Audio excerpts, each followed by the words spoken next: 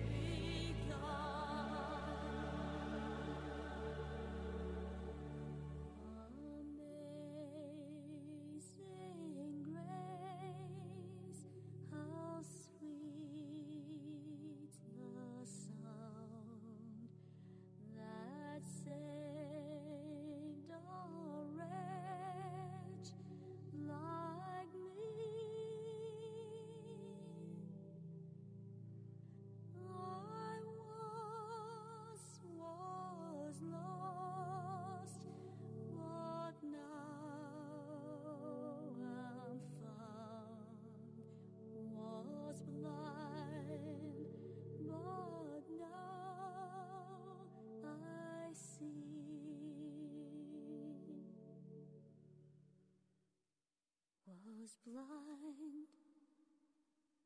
but now I see.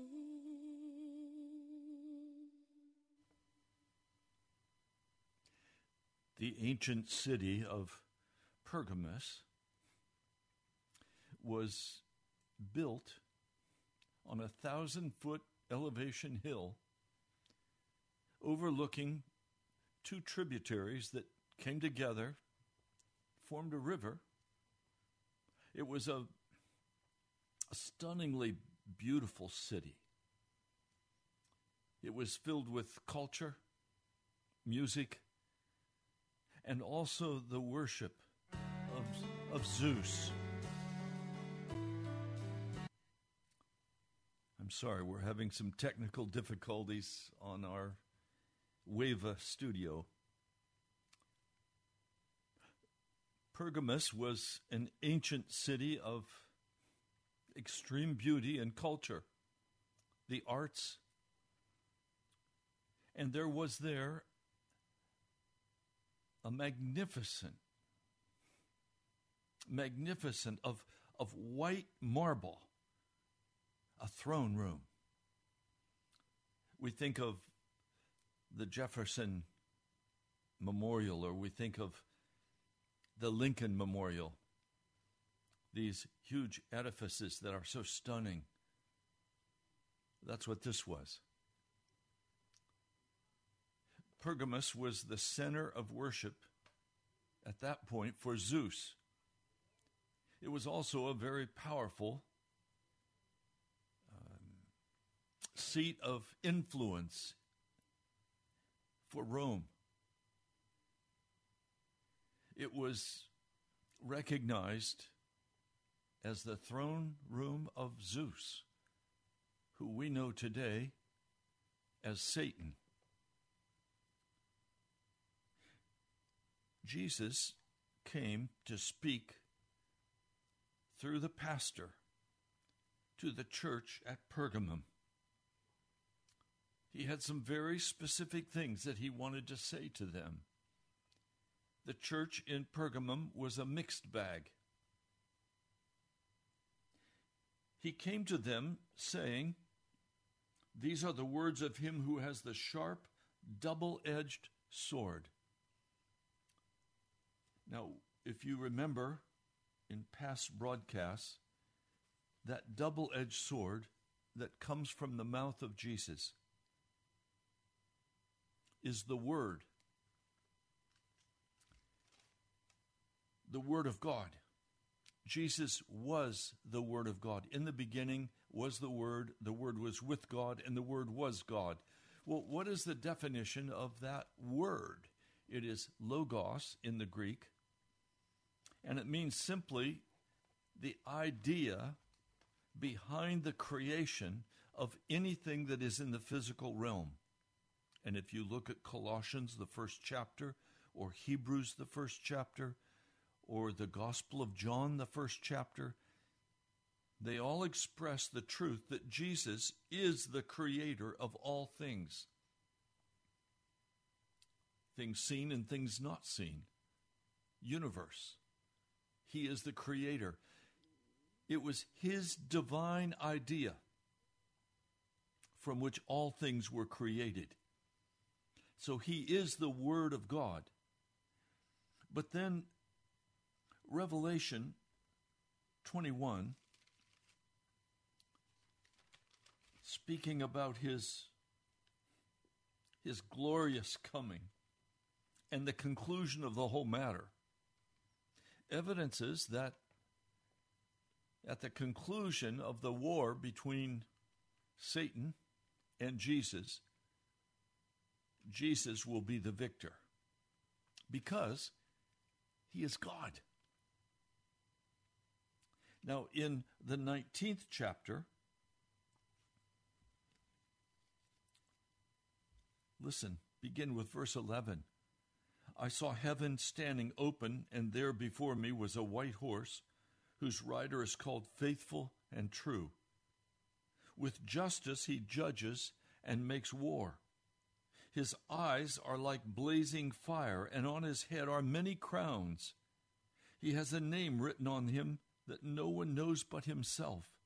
He is dressed in a robe dipped in blood, and his name is Word of God. The armies of heaven were following him, riding on white horses and dressed in fine linen, white and clean. Now, just a few verses prior to that, in verse 18, we learned that fine linen, bright and clean, was given to the church, the righteous, to wear, and it stands for the righteous acts of God's saints. And out of his mouth comes a sharp sword with which to strike the nations down. In other words, this sword that is spoken of, that comes out of the mouth of Jesus, is both a judgment and a deliverance. Now, we find in the message to the church at Pergamum in chapter 2 of Revelation that the message to the church is introduced by him who has the sharp double-edged sword to bring deliverance or judgment. He says, I know where you live. Did you know that Jesus knows you? He knew you before you were knit together in your mother's womb. There are no surprises for him. The book of Matthew tells us that Jesus even has counted the hairs of your head. He knows you intimately, and he desires that you know him intimately.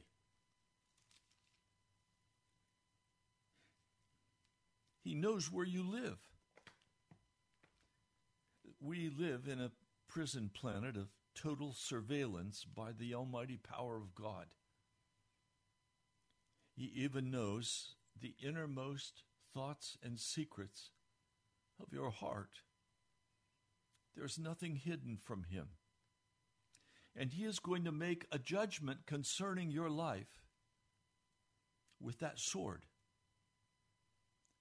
We learn in Hebrews that that sword divides bone from marrow. In other words, it looks very carefully at the innermost part of your heart. He knows what you're thinking, and he knows what you're doing. He says, I know where you live, where Satan has his throne. That throne is no longer in Pergamum. Adolf Hitler had that throne taken apart piece by piece and reassembled in the great museum in Germany. The seat of Satan today, the throne of Satan today, is in Germany. Adolf Hitler was strongly influenced and controlled by demonic powers, by the occult. He says, yet you remain true to my name. You did not renounce your faith in me, even in the days of Antipas, my faithful witness, who was put to death in your city, where Satan lives. Antipas was, we are told by church history, a physician. And he was accused of witnessing about Jesus Christ to his patients. He was brought up on charges before the medical tribunal, and he was sentenced to die. And church history tells us that he was placed alive in a copper bowl and put on a fire and cooked alive. Now, Antipas is also sometimes spoken of as the first Christian martyr outside of the book of Acts, where, of course, James was martyred, Stephen was martyred, and others that we don't know. That the Apostle Paul, when he was operating in his wickedness, had men and women executed. But Antipas was a powerful witness against the seat of the devil himself. Now, as I read this, my heart rises up in great trembling and fear for the modern church, and especially for the pastors of the modern church. I have watched as the American authorities and the Western authorities have closed down their businesses. Men and women who invested everything they had in opening that business have now been forced into bankruptcy. The middle class is basically being destroyed. Many people are now on the verge of being foreclosed on because they lost their jobs and they've not been able to pay their rent or their mortgage. And so they're being foreclosed on. But what is so strange to me, and I don't understand it, perhaps I don't want to understand it, is why there has been no outcry on the part of America's pastors calling the church to fast and pray. Why pastors have rolled over and said, okay, we will obey the government's dictates not to meet as a church. Can you imagine the church in China rolling over and saying, okay, the Chinese government says we're not allowed to meet anymore for the good of the people. And so we're not going to meet. We're not going to hold church anymore. No, that's not what they did. They immediately moved to underground churches, to meeting in homes. And they would be arrested. Pastors have spent years in jail because they refused to obey the dictates of the government. In America, the churches became, in many places, the vax centers for a vax that was experimental, not approved by the FDA, against a pandemic that was non-existent. Oh yes, people died of the flu. They do every year. But if you look at the statistics, there was no great uptick in deaths in America compared to any other year. It was false. And one man who I would call a devout Christian said, "Oh, Pastor Ray, you've got to shut your church down. Don't stand up against the rules. We've got to obey them. Romans 13 says we must obey those rules. You will become a laughingstock." Are you kidding me? The National Prayer Chapels continue to meet week by week by week. We're not going to stop meeting. Yes, we meet in a home. All the buildings were closed off. Church boards voted to close. Vestries closed. There's still some churches that are closed. Where is the courage of the church, like Antipas, to stand up and say, no, our first loyalty is to God Almighty. Our first loyalty is not to government, it's to Jesus. Countless numbers of people died under the Roman persecution because they would not simply say, Caesar is God. Burn a little incense on the altar and go about your life. They said, no, we will not do that. We are loyal to Jesus Christ. Look, America is a Judeo-Christian nation. Now, there are many in our nation who are not from the Judeo-Christian tradition, and that's okay. But the founding principles of America, the Constitution, the Bill of Rights, they are an expression of the Judeo-Christian ethic. What has happened to the Christian church in America that it rolls over and denies Jesus and goes with what the government says must happen, and the local authorities, they say, you can't meet. Okay, we won't meet. Wear a mask. Okay, we'll wear a mask. What? Against all the scientific evidence.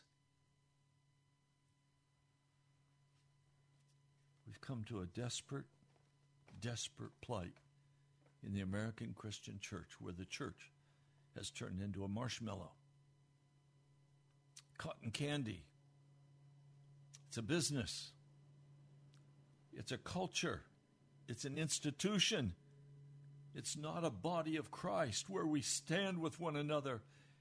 And regardless of the persecution that comes to us, we are faithful and true followers of Jesus Christ. What will you say if you ever have an opportunity to speak to Antipas? Will you say to him, why did you witness for Jesus and risk your life? You died a horrible death. And he will say, yes, because I am a follower of Jesus Christ. And there is now laid up for me an eternal crown, and I will follow him. Jesus said, you did not renounce your faith in me. The American church has renounced its faith in Jesus Christ. We have become a pushover. We are well prepared for the mark of the beast. Do you think people will not receive the mark of the beast just as quickly as they received the vaccination or the mask or the closing of their business or the closing of their church? We have become passive, unwilling to stand up for what we believe because we have so compromised our lives that we're afraid to stand up for Jesus Christ and say, no, it might interfere with my lifestyle, with my plans.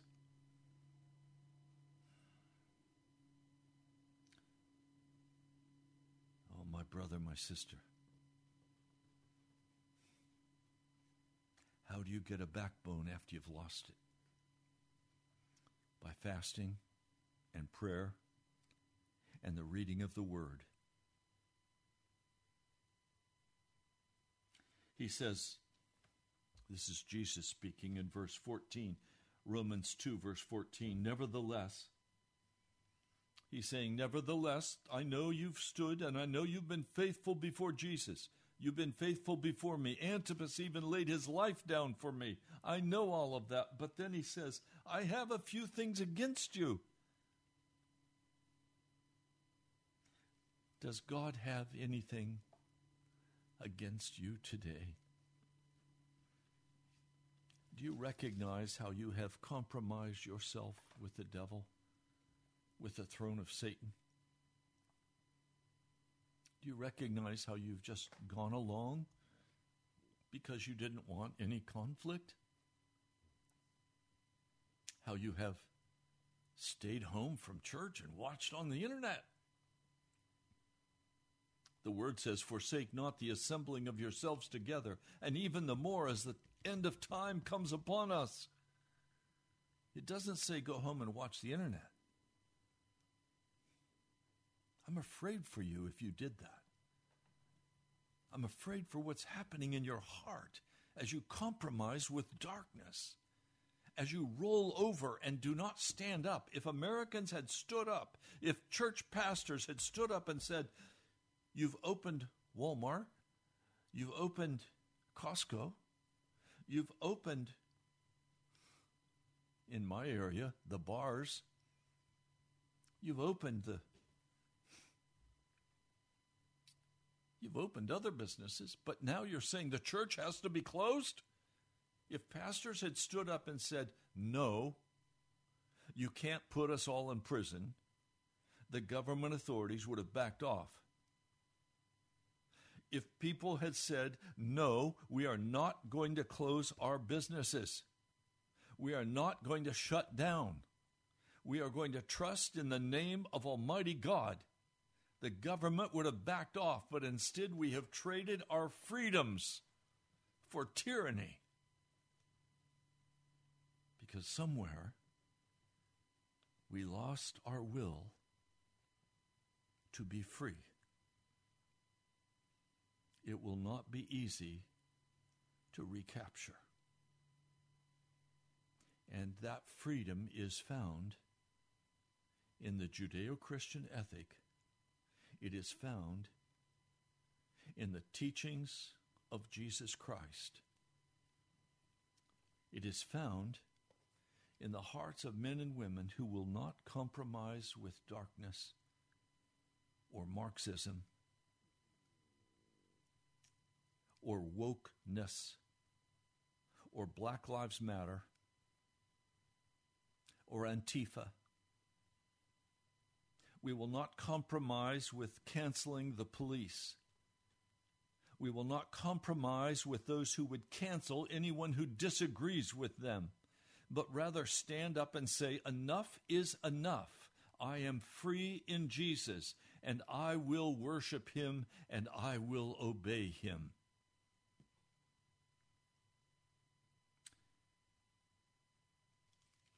Nevertheless, I have a few things against you. You have people who hold to the teaching of Balaam, who taught Balak to entice the Israelites to sin by eating food sacrificed to idols and by committing sexual immorality. Likewise, you also have those who hold to the teachings of the Nicolaitans. Now, both the Nicolaitans and in the church today, we have strong Gnostic themes that have wound their way into the teachings of the Christian faith. The epistle of 1 John is a polemic against Gnosticism or Nicolaism. It is a polemic against the teachings of Balaam. And the only answer is repent. But I'd like to take a few minutes and take you back to the story of Balaam. What exactly is the teaching of Balaam? Just to review the story quickly. As the children of Israel came out of the wilderness, over 1 million men, women, and children, with a huge army, 600,000 soldiers. As they came out of that wilderness to the plains of Moab, and they camped there beside the Jordan River, preparing to go and take Jericho, Balak, the king of Moab, sent for Balaam. And they took with them the fee of divination, which was very high. And they asked him to come and put a curse on these Israelites. He was terrified that they would come and consume Moab. And he was right to be consumed. They were a wicked, wicked people. So Balaam answers, I'll go spend the night, and I will ask the Lord if I should come. Now, what we find in Balaam is a mixed message of paganism, divination is occultism, and a follower of the Lord God of heaven. The teaching of Balaam is a compromised teaching of darkness and light. Very similar to what we find in the church today. The teaching of Balaam can be summarized in, we will use God to accomplish what we desire to accomplish. We will find a way to use him, to twist him, to make happen what we desire to have happen. That which will enrich us, that will make us prosperous. So Balaam does go to God, and God speaks to Balaam, and he says, do not go with them. You must not put a curse on those people because they are blessed. So Balak got up the next morning, and he told the princes of Moab that God would not allow him to go with them. So when Balak gets this message, he quickly sends more money and more influential princes and says, please come, we will pay you anything you want. Just come and put a curse on them. Now, Balak is already trying in any way he can to seduce Balaam with money. And Balaam wants that money. So he comes back to God. He's had a very clear message. Do not go with them. But he comes back to God and he begs, can I go? And so God answers. He says, go. Go with them. But only say what I give you to say. But then we find in verse 22 that God is very angry with Balaam because he's choosing to go. I've learned something about God. When you're clear that you should not do something, that you should not go somewhere, that you should not buy something, if you persist, he will let you do it.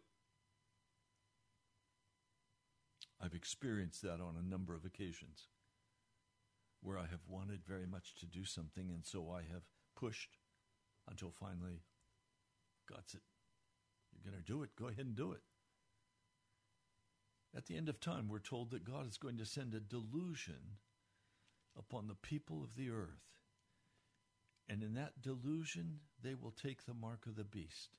In other words, God will only say no so long. And then he says, okay, if that's what you really want, go ahead. But I'm still going to maintain some control over what you're doing. But you are going to crash and burn. So he takes his donkey with two of his servants, and they make their way to the king of Moab. And as he's going, the donkey looks up, and he sees the Lord standing in the road with a drawn sword, the sword of his mouth, the sword of judgment. And the donkey is wise enough to turn off the road into a field. And Balaam promptly beats his donkey to force her back on the road. Well, again the donkey looks, and he sees the angel of the Lord standing in a narrow path between two vineyards with walls on both sides. And the donkey sees the angel of the Lord, and she pushes against the wall, crushing Balaam's foot against it, and it hurt. So he beat his donkey again. Then the angel of the Lord moves on ahead and stands in a narrow place where there's no room to turn either to the left or the right. And the donkey again sees the angel of the Lord. And she simply lay down under Balaam. Balaam is livid. He wants his plan to work no matter what. And so he, with his rod,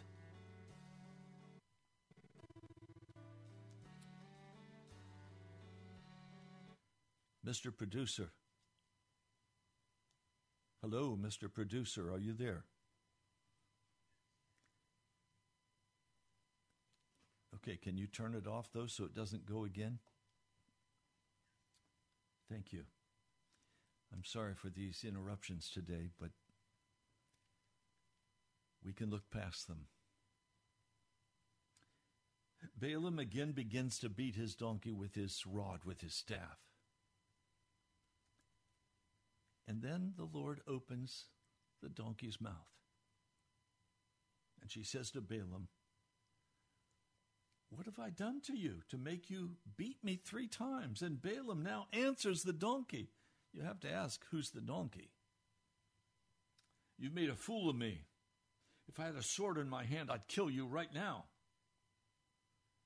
And the donkey says to Balaam, you've made a mistake. Am I not your own donkey, which you've always ridden?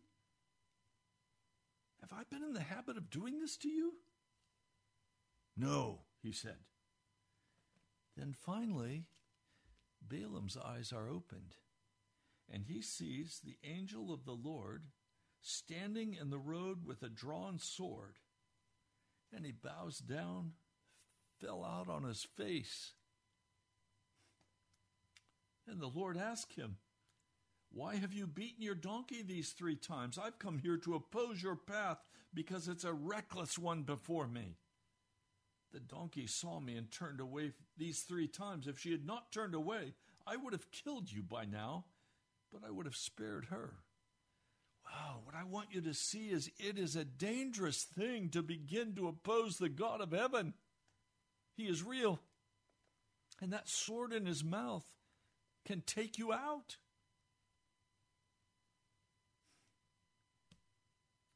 Balaam answers, "I have sinned.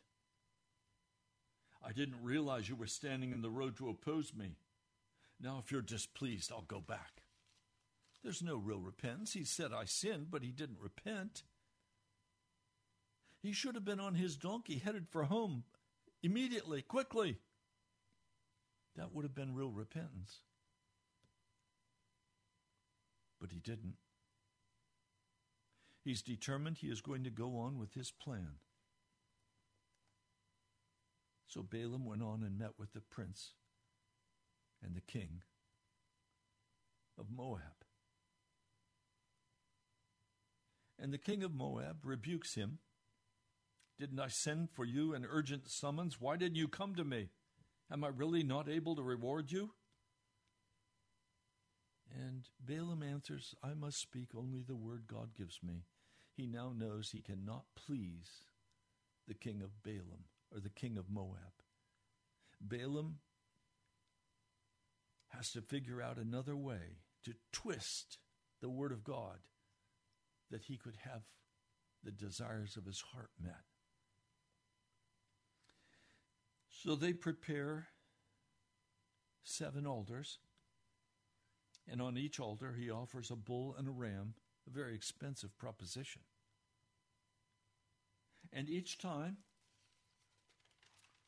he speaks a message of blessing and not curse. And Balak is angry. "I summoned you to curse my enemies, but you have blessed them 3 times. Now leave at once and go home. I said I would reward you handsomely, but the Lord has kept you from being rewarded." Well, if Balaam had simply gone home and repented, the Lord might have dealt kindly with him. But instead, he went with the Moabites, and he said to the king, "Let me show you how you can bring a curse on these people. Send your women to seduce the men to come and worship Baal." And that's what he did.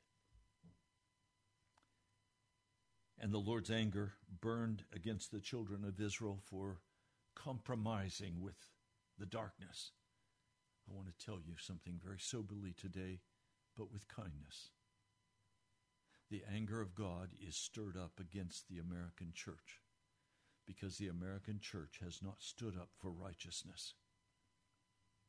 We have compromised to such an extent that the world cannot tell the difference between the church and themselves. We are looked upon with scorn as a business, an institution, an entertainment center. We are not respected by the pagans of our day. And we have caused the Lord's anger to burn against us because we have not been willing to stand up for righteousness or for freedom. So the Lord directed Moses to take all the leaders of the people who participated in this seduction by Moab and execute them. Now, when the Lord's anger burns against us, somebody's going to die. A plague broke out among the children of Israel as a judgment from God. And 24,000 people died because of their sin against Almighty God.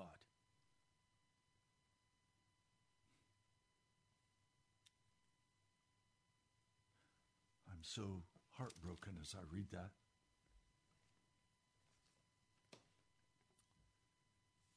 Because I know judgment is going to come upon the American church.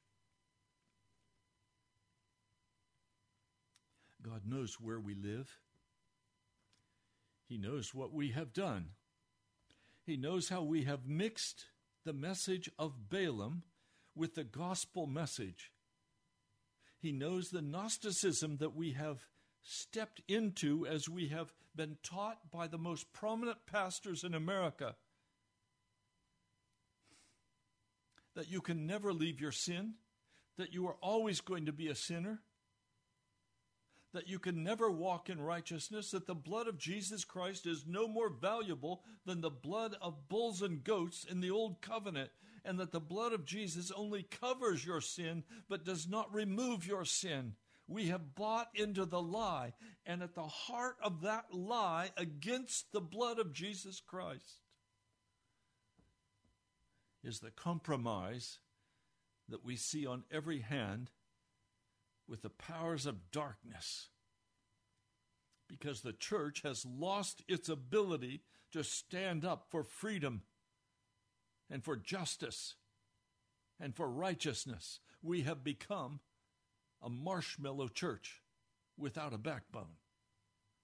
And pastors stand before their congregations and tickle their ears with pleasant little messages of how you can make money, how you can have strategies for success, how God loves you even in the midst of your sin, that you're saved, you're on your way to heaven, even though you have not lived your life in accordance with the Word of God. You have compromised yourself in every respect with the world, the flesh, and the devil. But don't worry, you're saved. You have eternal security, as one very prominent old pastor said, go to church and have fun and don't worry about sin. We're all sinners, and we're going to sin until we die, and then we'll be made righteous. That old man reminds me of Balaam. And we have been compromised. And we now see famine coming upon America. There is going to be a tremendous shortage of food. If you have not put aside water and food in your home, you are headed for a very difficult time. If you have no means to defend your home, if you have no means to provide food, if you have no means to pay your mortgage and your rent, you have no savings, you've spent everything you have on your luxuries, on your lifestyle, the judgments of God are against the church. And many churches are going to be foreclosed on and closed, and are even currently being foreclosed on because of the judgment of God in his anger at the American church. He is the God, remember, who has a sword coming out of his mouth, both for justice and for deliverance. And if there is not a great turning to the Lord and repentance in the American church, we are going to see destruction in America, unparalleled in our day or in the day of our forefathers. We're in trouble, church. And if you are not a part of a church, if you are not a follower of Jesus Christ, you are also in trouble. Because the judgments of God in weather, hurricanes, tornadoes, flooding, drought, the destruction of our farmland, the West turning into another dust bowl, we're in trouble. He says, I will soon come to you and will fight against them with the sword of my mouth. That is, to people in the church. He who has an ear, let him hear what the Spirit says to the churches. To him who overcomes, I will give some of the hidden manna. Well, what is the hidden manna? The hidden manna is the wonderful gift of the body of Jesus Christ, spoken of in John, the 6th chapter. He said, my body is real food and my blood is real drink. Now, he's not speaking of cannibalism. He's speaking spiritually. God is looking for people who will worship him in spirit and truth. And the outward manifestation of their life will reveal the inward reality of God and of Jesus. And we will sacrifice everything to serve him. He says, I will also give him a white stone with a new name written on it, only known to him who receives it. Well, what is this white stone business? We're not really sure. But at that point in history, in Roman games, those who won, who overcame, were given a white stone. And that was their ticket to get into the awards banquet. That white stone is the ticket to get into the wedding supper of the Lamb. Jesus is saying, if you will overcome, if you will turn from your cowardice, if you will turn from your way of being like the world, and if you will stand up for truth and justice and not bow your head to tyranny and turn away from Jesus, if you will be an Antipas, if you will stand for the gospel truth, then you will be given that food, that manna that the world does not know about. I have great pity in my heart for a man or woman who loses their spouse or their children, and they have no hope of ever seeing them again because they do not know Jesus Christ. But I know Jesus, and if you know Jesus and you are faithful to him and you stand up for righteousness and you speak up and you act out your faith in Jesus Christ and you don't whimper, you don't cop out, you don't bend for the powers of darkness, then you too will receive the manna to eat. And you will receive that white stone that will give you victory, that will give you entrance into the kingdom of heaven, because Jesus is coming again soon. Every sign says the Lord's coming is very imminent. I praise God. I'm tired of the tyranny of this world. I'm tired of the compromise. I'm tired of the cowardice. It's time to fast and pray. It's time to cry out to Almighty God. It's time to take responsibility for our families and ourselves, and to no longer compromise with the powers of darkness. I do not look to the government for deliverance. I look to Jesus. I don't look to the government to feed me. I look to Jesus.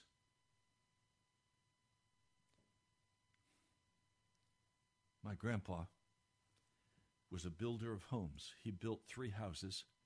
He had deposits on those 3 houses. And then came the great destruction of our economy in 1929.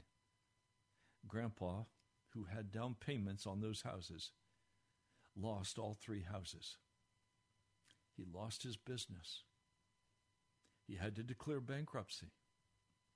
What did he do? Did he go in his house and sit down and wait for the government to send him a check? No, he was able to save 1 truck out of that mess.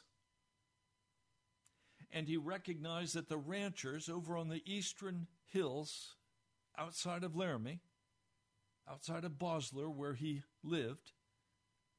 They needed supplies. And so he would go to those ranchers and take orders, and then he would drive to Cheyenne. He would drive up the Cheyenne Mountain. Today it's a 4-lane highway. Then it was just a narrow path, 2 lanes, where the tires went up that mountain. A very dangerous trip with an old truck that might run away. I could tell you incredible stories of deliverance from Grandpa.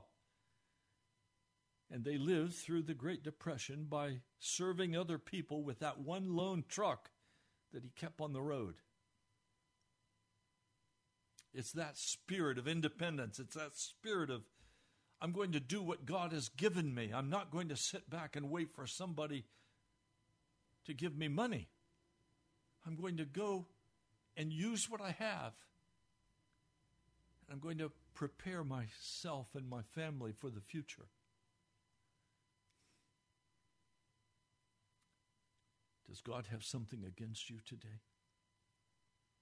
Have you compromised? Have you made way for darkness?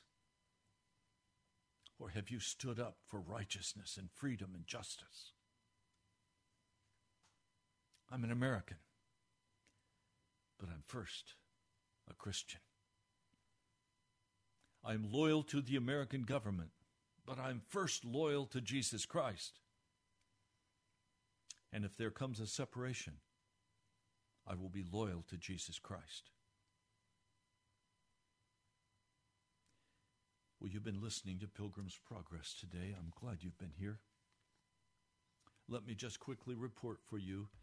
We're coming to the end of June, and we are still somewhere in the neighborhood of $2,000 short of having the money to cover this radio broadcast for the month of June.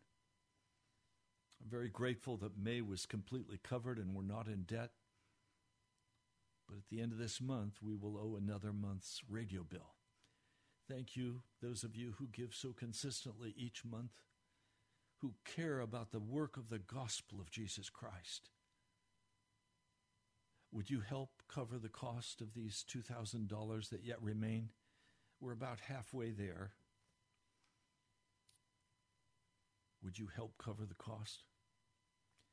You can give by writing to me at the National Prayer Chapel, Post Office Box 2346, Woodbridge, Virginia, 22195. Again, our address, the National Prayer Chapel, Post Office Box 2346, Woodbridge, Virginia, 22195. You can also go directly to our webpage, and thank you for many who have done this. You can give online. At the very top of our webpage, nationalprayerchapel.com, you'll see a donate button. Click on the donate button, and you can give online. I am honored to come and speak the gospel of Jesus Christ to you. Tomorrow we're going to deal with the next church, Thyatira. Why don't you read ahead and see what the church at Thyatira had, and we'll study it together tomorrow. I love you, brothers and sisters. I have spoken honestly and very straight to you today. If you need to repent, please repent. I'm praying for you, and I love you with all my heart. God bless you. I'll talk to you soon.